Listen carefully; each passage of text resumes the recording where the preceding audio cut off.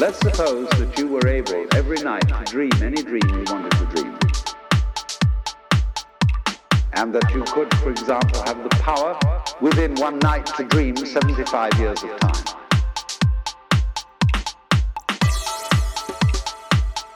And you would naturally, as you began on this adventure of dreams, you would fulfill all your wishes. You would have every kind of pleasure you could see. And after several nights of 75 years of total pleasure each, you would say, well, that was pretty great. But now let's have a surprise.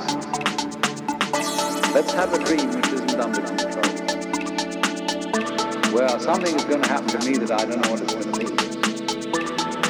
And you would dig that and come out of that and say, wow, that was a close shave, wasn't it? Then you would get more and more adventurous, and you would make further and further out gambles as to what you would dream. And finally, you would dream where you are now.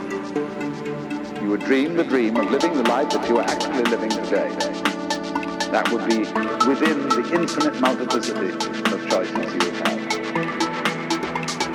Playing that you weren't God.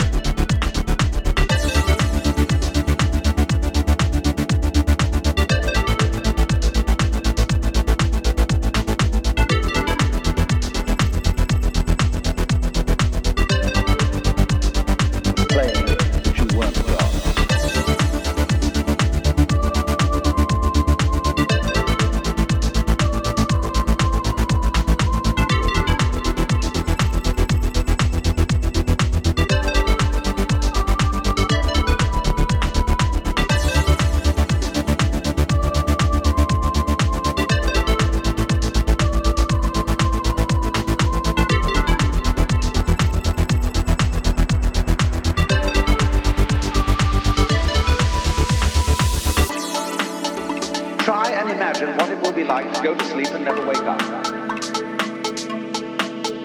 Think about that.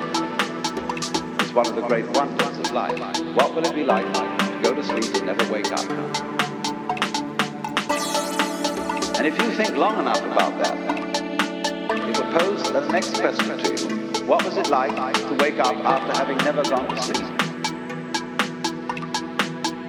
That was when you were born. So after you're dead, the only thing that can happen is the same experience, or the same sort of experience as when you were born. In other words, we all know very well that after people die, other people are born. And they're all you.